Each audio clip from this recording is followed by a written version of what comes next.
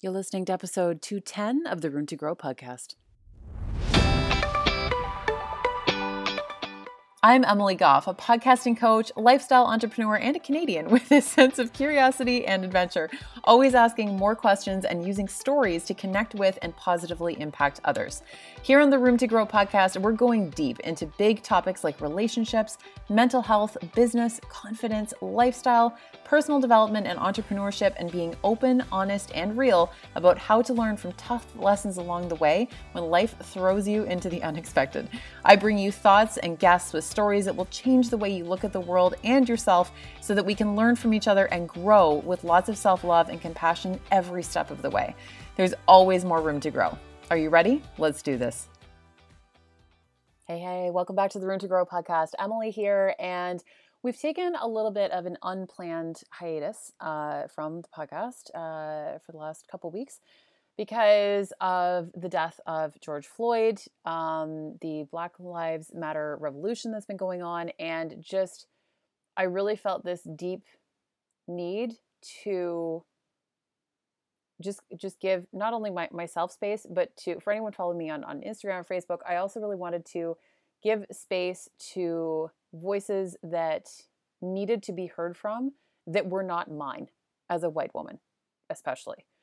And these are really uncomfortable conversations that we are getting into, that we need to be having, that are long overdue. And here on the Room to Grow podcast, I have never been one to shy away from uncomfortable topics, with the exception of racism. If you listen to any of my episodes, I will often drop into conversation things about my privilege and on various fronts. But I don't usually go into it much farther than that.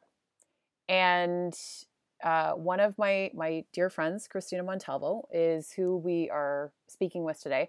This is a conversation. This isn't an interview that we're doing. For anyone who's been following the podcast for a while, Christina and I have done multiple joint episodes together. Christina is the host of the Confidence Project podcast. And the only reason why we took several months off from doing them was because I was in Bali, she was in Chicago. The time frame was just the time difference is a little bit too tricky to work around. And when we did get a chance to talk live on the phone, we just wanted to catch up with each other. We didn't want to have to record an episode. So what's interesting is that Christina and I have often talk about these types of topics related to racism and privilege and just really tough, hard topics. And this is standard for us. And we've done this for our entire friendship. And when we started doing joint episodes together, like a year and a half, 2 years ago, we said multiple times to each other that we wanted to do episodes related to racism and privilege. But we never ended up doing it because we felt, who are we to discuss it? Like two white women talking about racism and privilege. We are not the people that are educated enough on this to be discussing it. We have not personally experienced racism because of the color of our skin, all of these different issues that were coming to the forefront. And that was why we never spoke up. We never came out with them because we thought that it was going to be perceived very poorly. And we had seen other white people in the podcasting space do a poor job at coming at these topics. And we didn't want anyone to be harmed or be hurt by us saying the wrong things when we were only just trying to support marginalized groups, especially the Black community. And I need to be very clear here. Black lives matter. They more than matter. But for the sake of addressing the movement, I need to make exceptionally clear, Black lives matter. And from the bottom of my heart, I'm so sorry that I have not been brave enough to go into this topic sooner on a public level. I have addressed this privately in my private life with Christina, with other people in my life, but I have not addressed it publicly, and that is on me. That was my mistake, and that will not be the case going forward. I put a post on my Instagram a week or so ago about the fact that enough was enough, and that anyone who isn't, ready and willing to engage in anti-racism work, which doesn't have to mean, we get into this more, posting every single thing you can on Instagram. This doing anti-racism work means doing this in your own actual everyday real life. And we're going to discuss that more today. But I don't want to work with people. I don't want to be associated with. I don't want to be involved with people who don't also fully believe that Black Lives Matter. So I'm taking a very clear stance here because I need to make it exceptionally clear my thoughts on this. So Christina and I are going to be turning this into a bit of a mini series. Didn't start that way. We just recorded one, and then as we were recording this episode that you're about to listen to, we kept coming up with more and more things that we wanted to address. And then we recorded a second one, and we're like, we have a lot to say. So we're going to get it wrong. I also need to make that very clear. We're going to get it wrong sometimes. But if that's the price that we pay for having conversations that need to be had, I am more than willing to take that risk. And I am fully owning the fact that I am going to get it wrong sometimes. And when I get it wrong, I will learn from that. I will share that with you so that hopefully maybe you can learn from it as well. And we can continue to progress and move forward. But we have to be willing to get it wrong, as opposed to ignoring the issues that are staring us in the face that should have been addressed so long ago, because the racism is systemic. And if we don't face it head on, no improvements will be made, and lives are at stake. And lives have been at stake for a really long time, and we have been choosing to be ignorant to the greater issues at hand. So yeah, this is heavy. This is heavy. And no, this is not going to turn into, an anti-racism podcast. I am not an anti-racism expert. Neither is Christina. We are not experts in this whatsoever. You are still going to be getting all of the usual content as well about podcasting, business, online business, entrepreneurship, mental health, relationships, infidelity, all of those types of things. You can still expect to receive all of that here on the Room to Grow podcast. But we are also going to be opening a more regular dialogue around racism, and more specifically, anti-racism. Okay. So I hope that you can walk away with something from it as well. So let's get started. Hey, Christina. Hi, Emily. It's been a while. It has been a while. At least for an actual recorded conversation. You and I speak daily, but we haven't done a podcast in several months because I was in Bali and the time conversion was very difficult from there to Chicago, and it was a whole thing. So yes. And it's 2020, so nothing is what it seems. Am I saying that right? Nothing is well, what that it too. seems. Yeah, like the world is upside down. It's on fire. We aren't sure what. Yeah, the locusts are apparently even coming. Which is, I said that jokingly. Yes. And then you sent me the actual article that and you were like, they're here. Is this a satire? I'm like, no, it's National Geographic. This is real. I know. And for anyone listening, they're not in North America. It's Africa, India, and Pakistan are dealing with apparently the worst locust swarm in 70 years, and it's causing famine. And like, of course it is. Of course it is. I know. And there's nothing funny about that. Like, I'm laughing purely out of, holy shit, I cannot believe that this is happening in 2020 on top of everything else. It's just, yeah, nothing funny about any of this. Coming from a very religious grandmother, she's just like eating this up. She's like, I told you the Lord was going to come. I told you the world was ending and this is the rapture. And, for years, I'm like, oh, no, it's not happening. Every day that passes, I'm like, oh my gosh, my grandma was right. I think it's happening. Well, in fairness, you know what? I'm hoping that we come out of this year, maybe even not necessarily right at, January 1st, 2021, but eventually we will look back on this year and hopefully see some of the really positive things that I am hoping come from this, some of the really important lessons that we've maybe been missing. But actually, since we haven't done this in a while, why don't you introduce yourself? Then I'll introduce myself and we'll dive in. How's that sound? That's perfect. Just in case we have any new listeners since our last joint episode. That's right. So I'm Christina Montalvo. I'm from just outside the Chicagoland area. I own a body positive all women strength and conditioning gym, and I'm the host of the Confidence Project podcast. which is the bomb, I might say. Oh, I might thank add. you. Too kind. So I'm Emily Goff. And I'm Canadian as well. So I am currently in Canada. I'm temporarily displaced in Canada. I was living in Bali. I don't know when I can get back. It's another whole situation. And I am host of the Room to Grow podcast, which is all about everything from business and entrepreneurship to relationships, infidelity, mindset, and all kinds of uncomfortable topics, which is why we're talking about this. I'm also a podcasting and business coach. So yes, you and I are BFFs for anyone who doesn't know.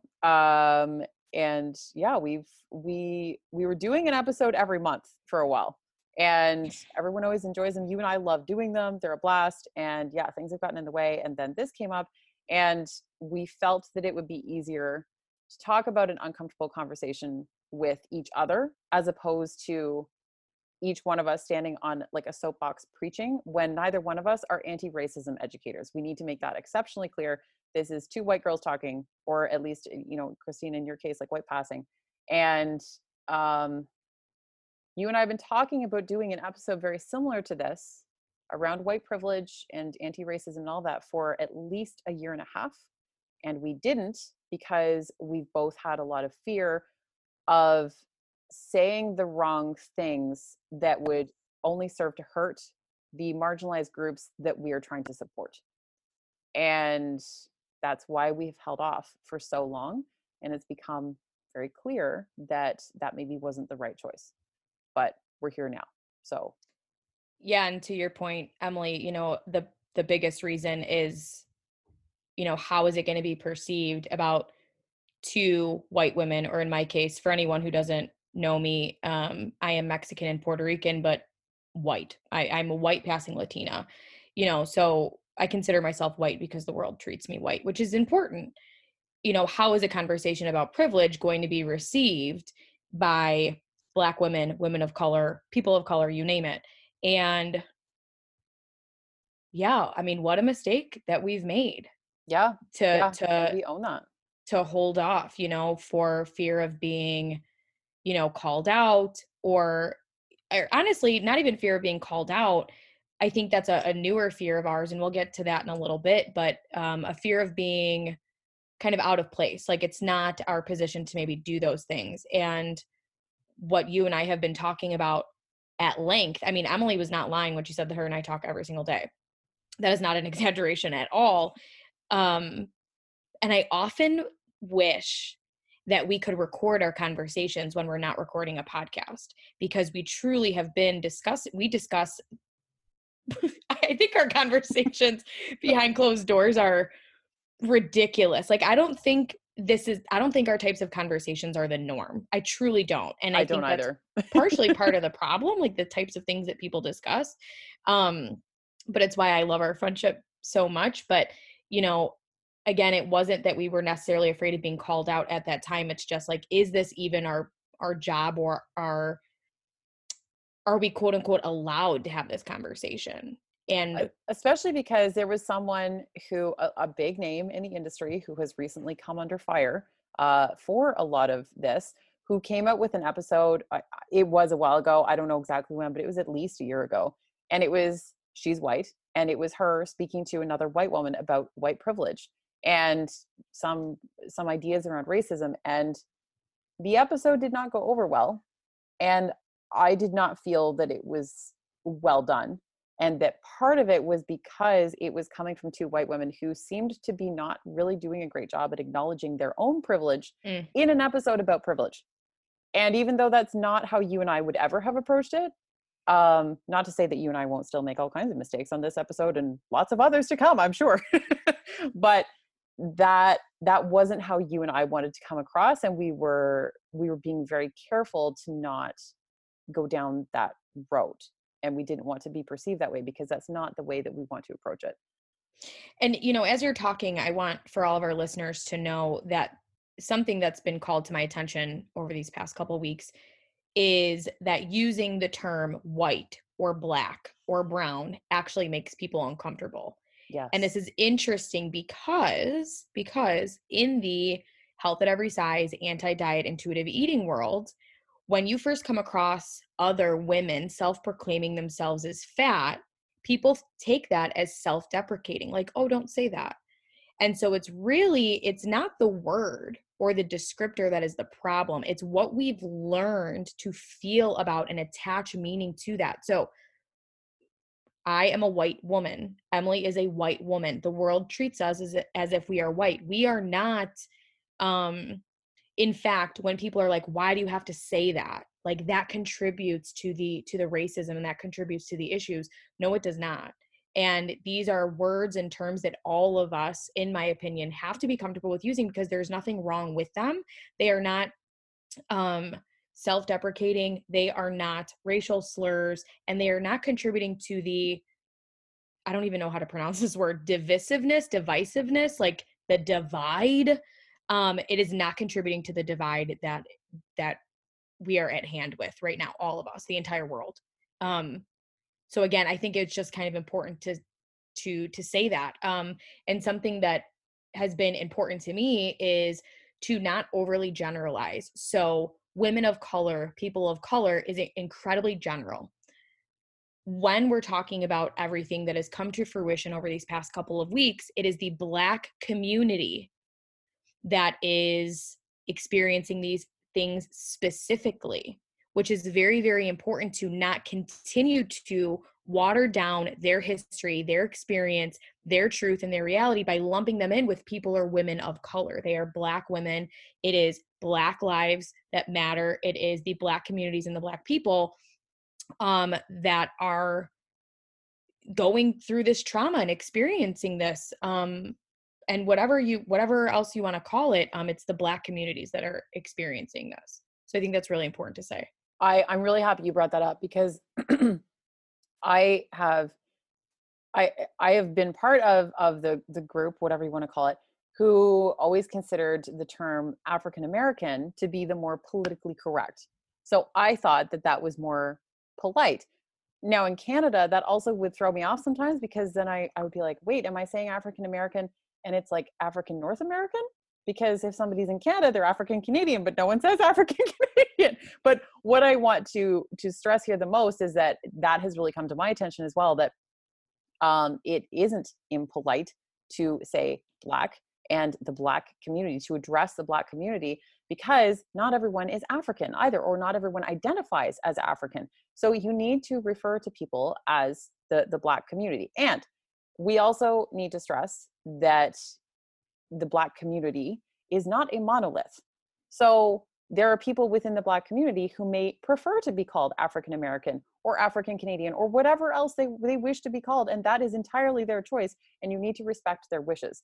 But you cannot take, just like you wouldn't for anyone white or anyone else of a different color, you would not take one person's word as this is applicable across an entire species. That's not how this works. And I think that a lot of times it's very easy to fall into the trap of believing, okay, well, if one Black woman said this, then that must be true for every Black woman out there. That is not the case. And you need to treat people with respect, just like you would with anyone else in your life, to ask their opinion, ask them what they need, ask them how you can support them as an individual, not necessarily just them as in taking one person's word for an entire community. But when it comes to something like Black Lives Matter, with the protests and all of those different types of things that you can do to support that movement, yes, that is a little bit more defined, that there are all kinds of really clear ways you can support the Black Lives Matter revolution that is happening and is very long overdue to be happening, like embarrassingly so, 400 years overdue. So this is where we're at right now. And I think, Christina, there are a lot of different directions that we'll probably take this. We're even thinking about maybe turning this into a bit of a mini series. But one of the things that has kind of come up in the last couple of weeks in the online space, especially, has been people from the same side, so white people basically, who have come forward and taken a stance that yes, Black Lives Matter, and this is what I stand for, and all those things. Amazing. And now there's been all this infighting happening from within the same side, and it's like a pissing contest about who Black Lives Matter matters more to. Like, and who's doing it right and who's doing it wrong. And you're not doing this right. And there's this calling out culture that's happening, and everyone is starting to attack each other, when really that just continues to center the problem around white people, which is part of the bigger issue. We have to be addressing the Black Lives Matter side of things. This is not about the white side of this. This is about how can all of us come together to support Black Lives Matter, which also likely leads us into, we should probably offer an explanation as to why the All Lives Matter does not apply right now. I don't know if you want to take that one or not. Oh God. Yeah, I do want to take that. I thought you might. You know, and there's something that I don't, Emily, I'm going to assume that you agree with me, but feel free to correct me. I'm not interested in trying to convince someone of anything. I'm here to explain. Agreed. And that's something that is really important for me to check myself on across everything that I do. But I think it's also important for, well, and you agree. So I'm great that I'm not just speaking for myself. On the same page, girl. But we're just here to explain stuff. Yep. I'm not here to convince you of anything otherwise. And that's, again, an important distinction. And I think we said this, but I want to say this again. Emily and I are not anti-racist educators. We are not the experts in this field. We are simply recording a conversation. This is a conversation. And it is my hope, and I know that it's your hope, Emily, also, that these are the types of conversations that you are fostering offline in your real life with people. So with that being said, Black Lives Matter. Goodness. Shall we use an example that I've seen on the internet? Sure. I think that's great. When you say all lives matter in response to Black Lives Matter, this can be assimilated to someone's house is on fire on your block, and you leave your unburning, completely safe, totally not on fire home and run over to the fire department and say, "Doesn't my house matter?" Your house is not currently on fire. Okay. I don't know where.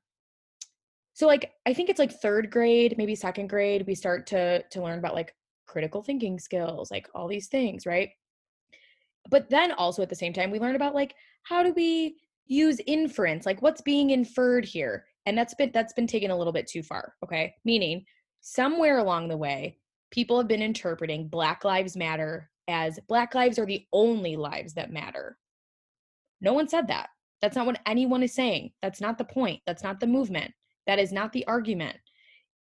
They are the community, the population, and the people that have been oppressed for 400 plus years.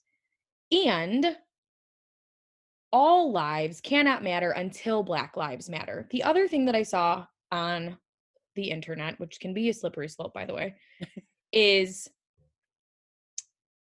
all lives matter is the bare minimum. Like mattering is the minimum. And people are pissed off that Black lives could even matter. Like mattering is ground zero. Zero. I wish you guys could see my face right now. Emily can see it. I'm like foaming at the mouth. Seriously. It's true. It's true. And rightfully so, because honestly, I get so worked up about this because I'm sweating. People's being like Black Lives Matter and then fighting about that. I'm like, really? So you're not okay with them even mattering? Not at the top of the food chain. That's not even what we're saying. Just mattering. Like life does, their lives do not matter to you? Really? What? I don't even know how to respond to that when people make that argument. But where are they getting this notion that if we say and proclaim and support and stand behind Black Lives Matter, that no other life matters? How did we get there? And honestly, if I had the answer to that question, maybe we all could just unpack white supremacy and racism tomorrow and be done with it. But unfortunately, that's not where we're at. Yes. I wish I had a good answer for that. And, you said something about, how all this fighting on the same side of the line, I've been calling it, as you know, Emily, because I've been saying this to you nonstop for what feels like forever, but probably just a week now, like on the right side of history. And I am going to be so bold as to say that this is the right side of history, like being on and fully supporting and standing behind and understanding Black Lives Matter, what that means, what that looks like. Offline also, by the way, not just online. I'm going to be so bold as to call that the right side of history. I think it's also worth stating that my therapist and I have been working on my like dog with a bone tendencies that like not everything needs to be right and wrong. Like not everything is just like right or wrong or yes and no. I'm sorry. This, as far as I'm concerned, this is the right side. This is the right side of history.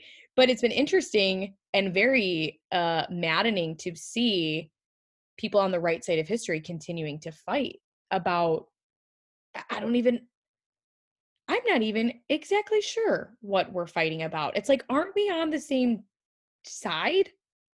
Well, and you and I were talking before we jumped on about how it's turned into like couch activism, Mm. where being activists with your thumbs to depending on what you post on Instagram is how you're graded as a human being in this fight. And I'm like, anyone can post anything on Instagram and not mean it.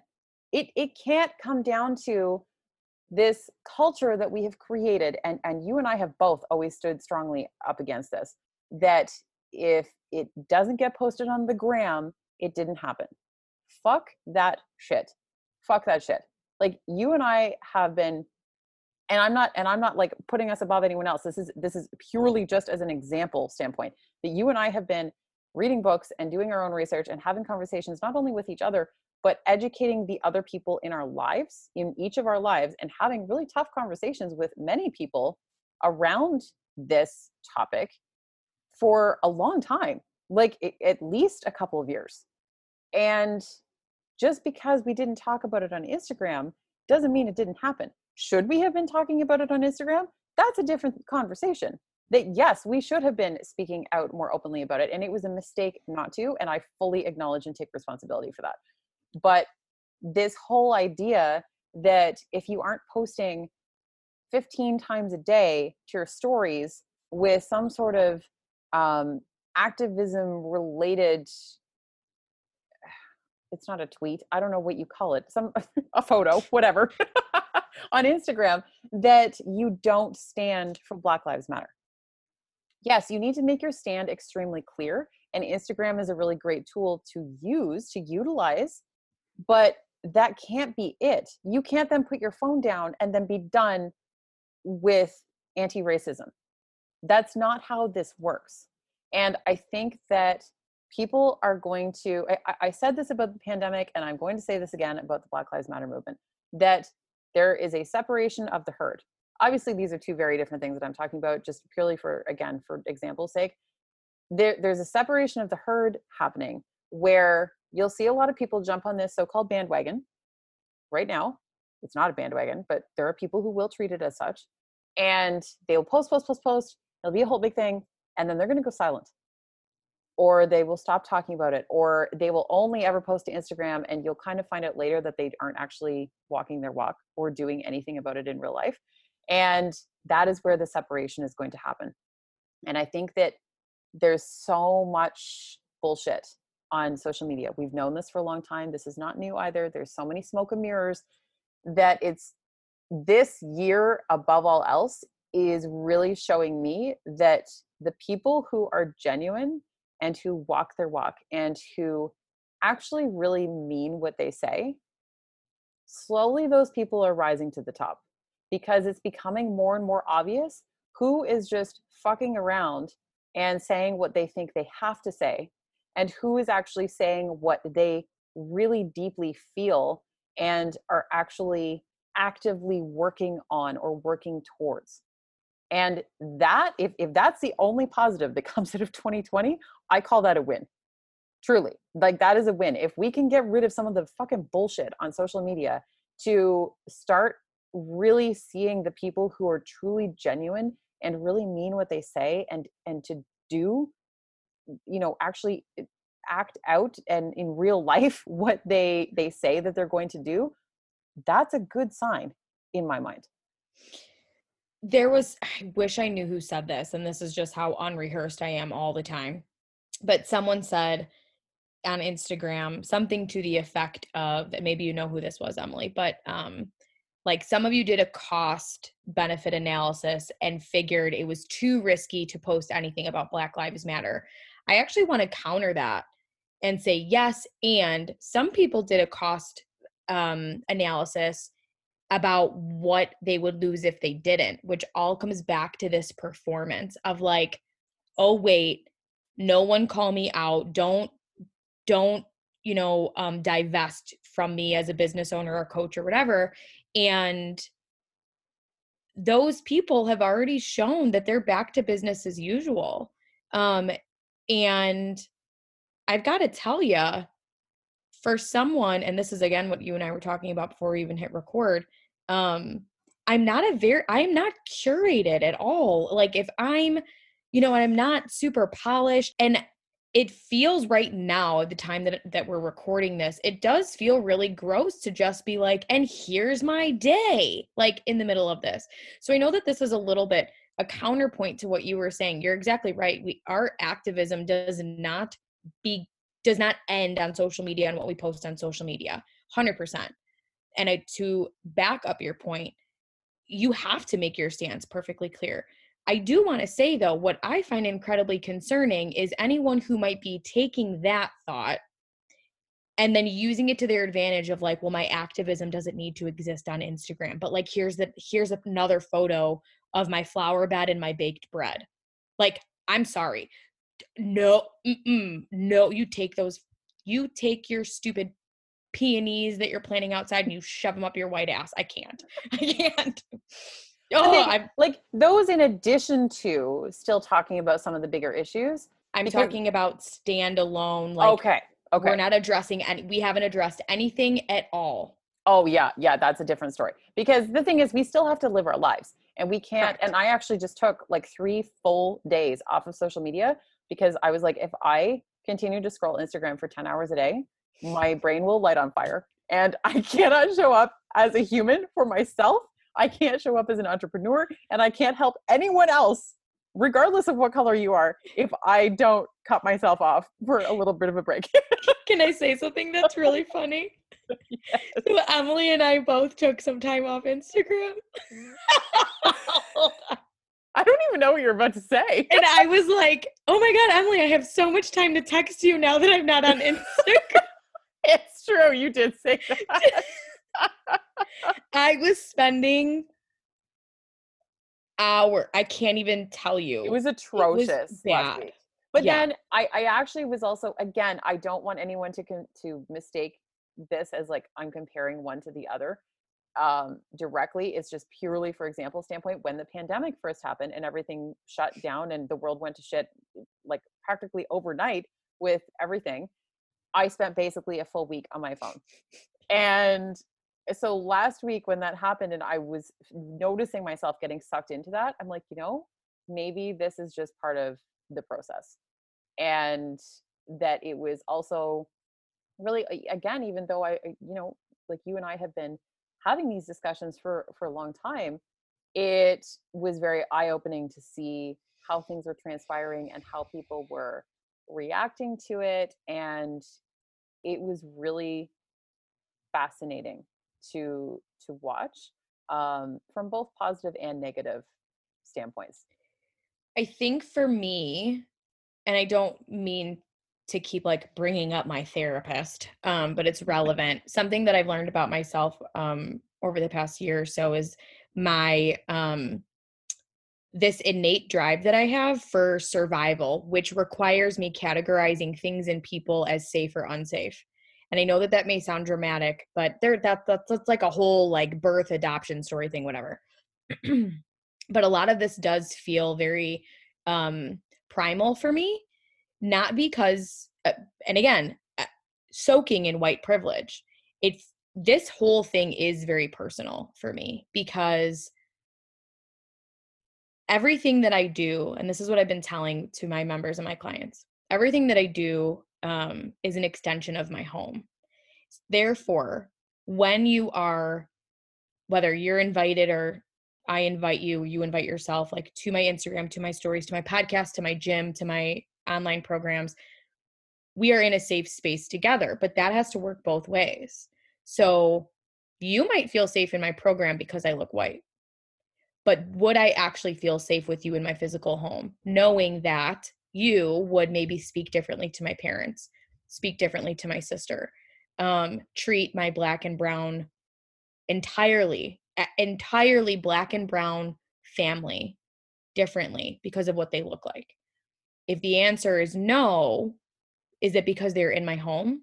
Or would you treat them differently out in the world? Like, are you no longer a safe space for the people in my family? So a lot of this obsession with Instagram was literally my brain from a very primal place trying to figure out who was safe and unsafe. Not even for myself, because I'm dripping in white privilege. No one is unsafe to me. No one is a threat to me. And imagine that not being the case for you because of the color of your skin. So, and I always say this, what you allow in your presence is your standard. So it was a lot of that too. It was a lot of that too. What am I going to tolerate? And I got to tell you, I don't tolerate much. This is, there's no wiggle room. There is no conversation to be had. Nothing. I have nothing when it comes to racism, prejudice, stereotyping. I'll have none of it.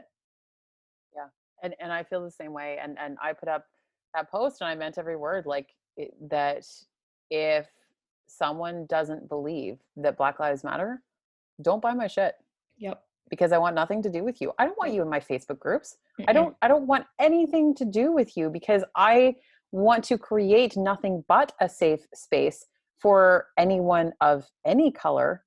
And I don't want anything to do with someone who can't get on board with that. Like, absolutely not. Absolutely not. And I meant that because that's the thing. You also have to put your money where your mouth is. And people who say that they are fully invested in this work, but then will still associate with people who openly speak otherwise, I can't trust them either. And I've had this conversation a couple times now with a few different podcasting and business coaching clients where I'm like, I've always talked really heavily about, before you go on somebody's podcast, before you associate with them, before you do anything, like accept an ad from them for your podcast, anything like that, like how thoroughly you need to vet people. I'm like, that vetting process just got a lot more intense. And Yep. I said to them, I'm actually going to put together something, and I'm still figuring this out for myself, but I'm going to be having to put more together for myself and for clients about how to thoroughly vet people, brands, companies, whatever, businesses, entrepreneurs, for this specifically. Like, where do you stand on the anti-racism side of things? And I am not prepared to work with anyone in any capacity who does not believe that Black Lives Matter. Something that I was saying last week was more so on like Instagram stories, which should probably be turned into something else so that it can live on, is like, oh, this was right around Blackout Tuesday, right? So that was kind of a trend, right? So all these people like, wait a minute, no, I swear to God, I'm not racist. It felt really nice for a while because it did feel like this huge collective act of solidarity, but also made it glaringly obvious who wasn't even, and I've got people in mind, and if you're listening to this, I'm probably thinking of you. So I'm not ignorant. I paid real good attention last week, let me tell you. So on the one hand, it felt like this really lovely collective act of solidarity. And then again, also, you've got literally almost every single person that I follow, on Instagram did this black square. We'll get back to there in a second.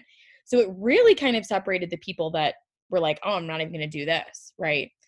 However, then like this performative thing, then it kind of like went away. Like, oh, the trend is over. We're just going to we're done here. Which what I've been saying, like I said, since last Tuesday was like, what are you willing to lose because of this? And I have to tell you that some of my clients are just such amazing people because they, were reaching out to me saying like, when you say that you're willing to lose stuff over this, like, I believe you. And part of that's my personality too. Um, as a fellow, Emily and I are both Enneagram 8s. So like, I will just be very blunt and very aggressive in how I say things, but um I'm willing to lose and it's still prepared, by the way. Like we're not like out of the woods yet in terms of like you said, people vote with their dollars, put your money where your mouth is. I don't want to help anyone in any capacity if they're not committed to this work. And I think the problem is, and again, you and I said this before we hit record. I think some people didn't post those black squares because they were afraid to have those uncomfortable conversations. What are my in-laws going to think? What are my clients going to think? What are my parents going to think? Like, we never had to have this conversation. And, maybe I have like super racist parents or super racist people in my circle or whatever. But again, I think going back to it not being a performance and going back to, like you said, Emily, like, what are we doing offline? I think we have to be prepared and willing to lose stuff, money, friends, family. And a great way to think about this, and this is what I explained to my parents when I read them the things that I was publishing to my groups and my members. My parents were like, Christina, you're going to like lose your business. And I said, one day I may have children and grandchildren, and they're going to read about this shit in a textbook, and they're going to ask me what I did. And I want them to be proud of what I did. Have you seen anything, Emily, about, people saying like, some of you were wondering how you would have behaved in the 1950s. Here you go. Yep. I've seen those like memes and stuff floating around. Yeah. Yeah. And that's the thing. Like, and again, not to come at it from a performative perspective, but to come at it from the perspective of what's fucking right. And I'm sorry, this, I often talk about how you and I differ a little bit on this because you see things in very black and white terms, and I tend to see a lot of gray. And you and I will have actually super interesting conversations because of that, because you'll take like a really clear stance and I'm like, and I'll play devil's advocate and I'm like, okay, but what about this, this, this, and this? But there are also certain things, especially when it comes to injustices, that I am very clear on. And this is one of them. There is no maybes, ifs, in this situation. No. This is the right side of history. I completely agree with what you said earlier. There is no getting around it. And if you aren't on board yet, you need to go fucking educate yourself and figure out why you are on the wrong side to get yourself onto the good side. The good, yes. The right, whatever. Yeah. Both, because the good side, the right side. Yeah, exactly. And I mean, there's so much more to say about this. Like, I know that we're definitely gonna have to turn this into a mini series because we have a lot more to say. Is there anything else that you want to make sure to mention in this episode? Just really quick, I think if anyone made it this long, that's like, I'm on the right side of history, but like they're not, maybe just a little bit, some closing remarks about, like that, people that like, that run around saying like, I'm not racist, therefore I do not need to do this work. I do not need to look into these resources or whatever. What are some of your thoughts on that? This work is fucking humbling, and you need to check your goddamn ego at the door, because you will not survive doing this work, and you will be nothing but defensive all the time if you aren't willing to check your ego at the door. Something that I do want to mention, I started following a bunch of new accounts last week, as I think a lot of us did, simply because there were a lot of women of color, of the Black community in particular, who were coming to light and being shared that I had never come across before. It was it's largely on me that I hadn't come across them before because I hadn't actively gone to seek them out. So I'm not like putting that on anyone else. But one of the things that I found was that I think I might have told you there was one morning last week where I felt so heavy that I woke up and I laid in bed for a good 30 to 60 minutes thinking about what a terrible person I am.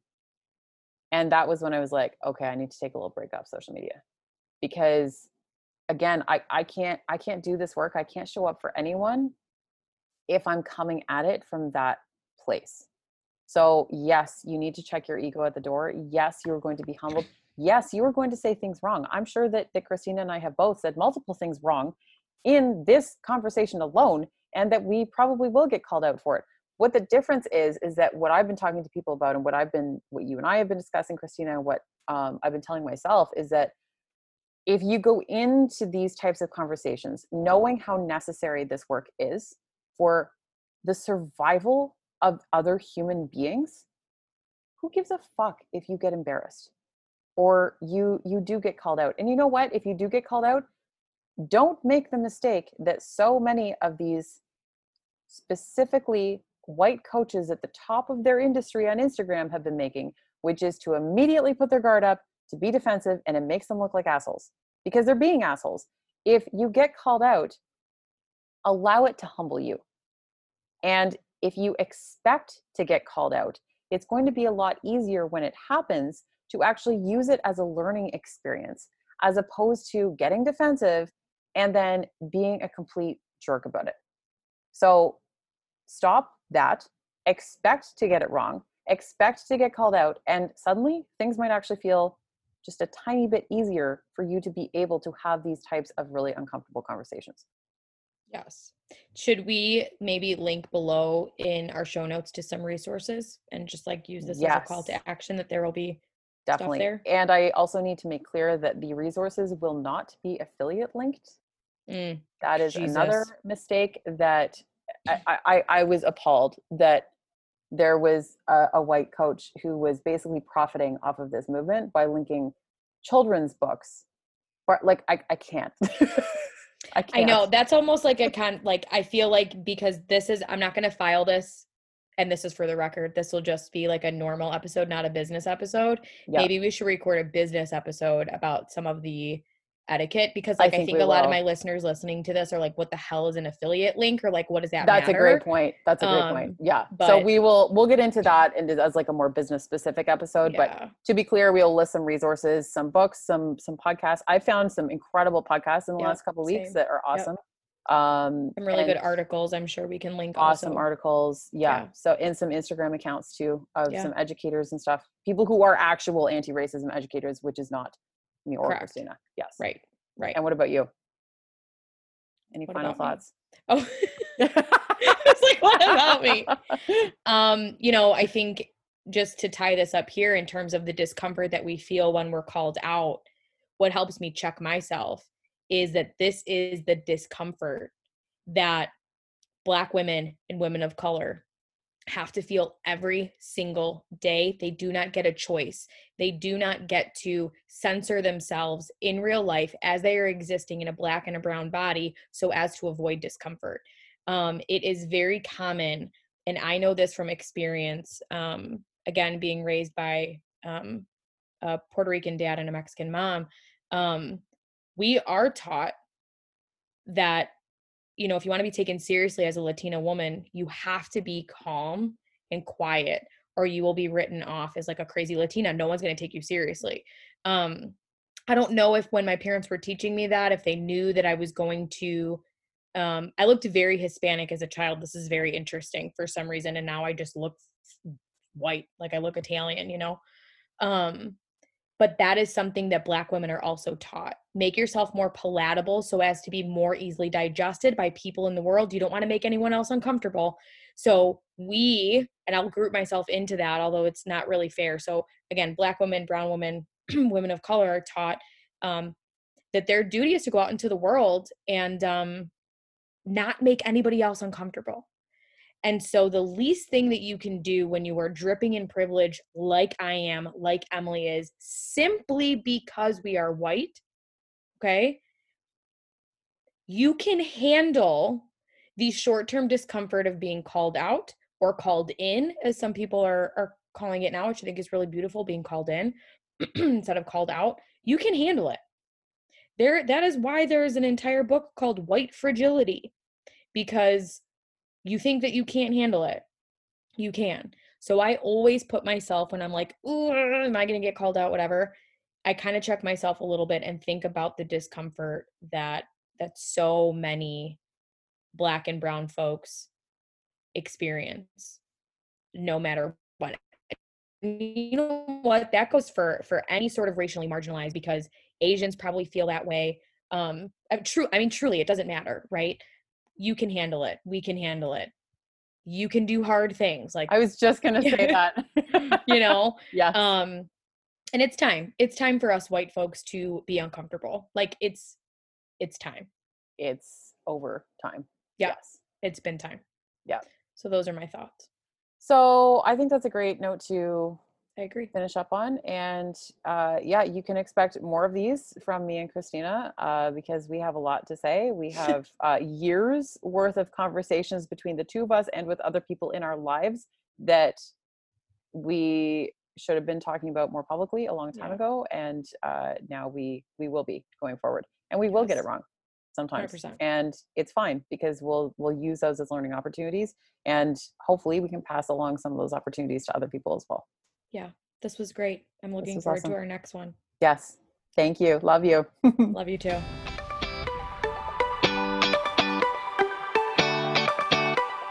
Thank you so much for listening to the podcast today. I'm so grateful you took the time, and it means the absolute world to me.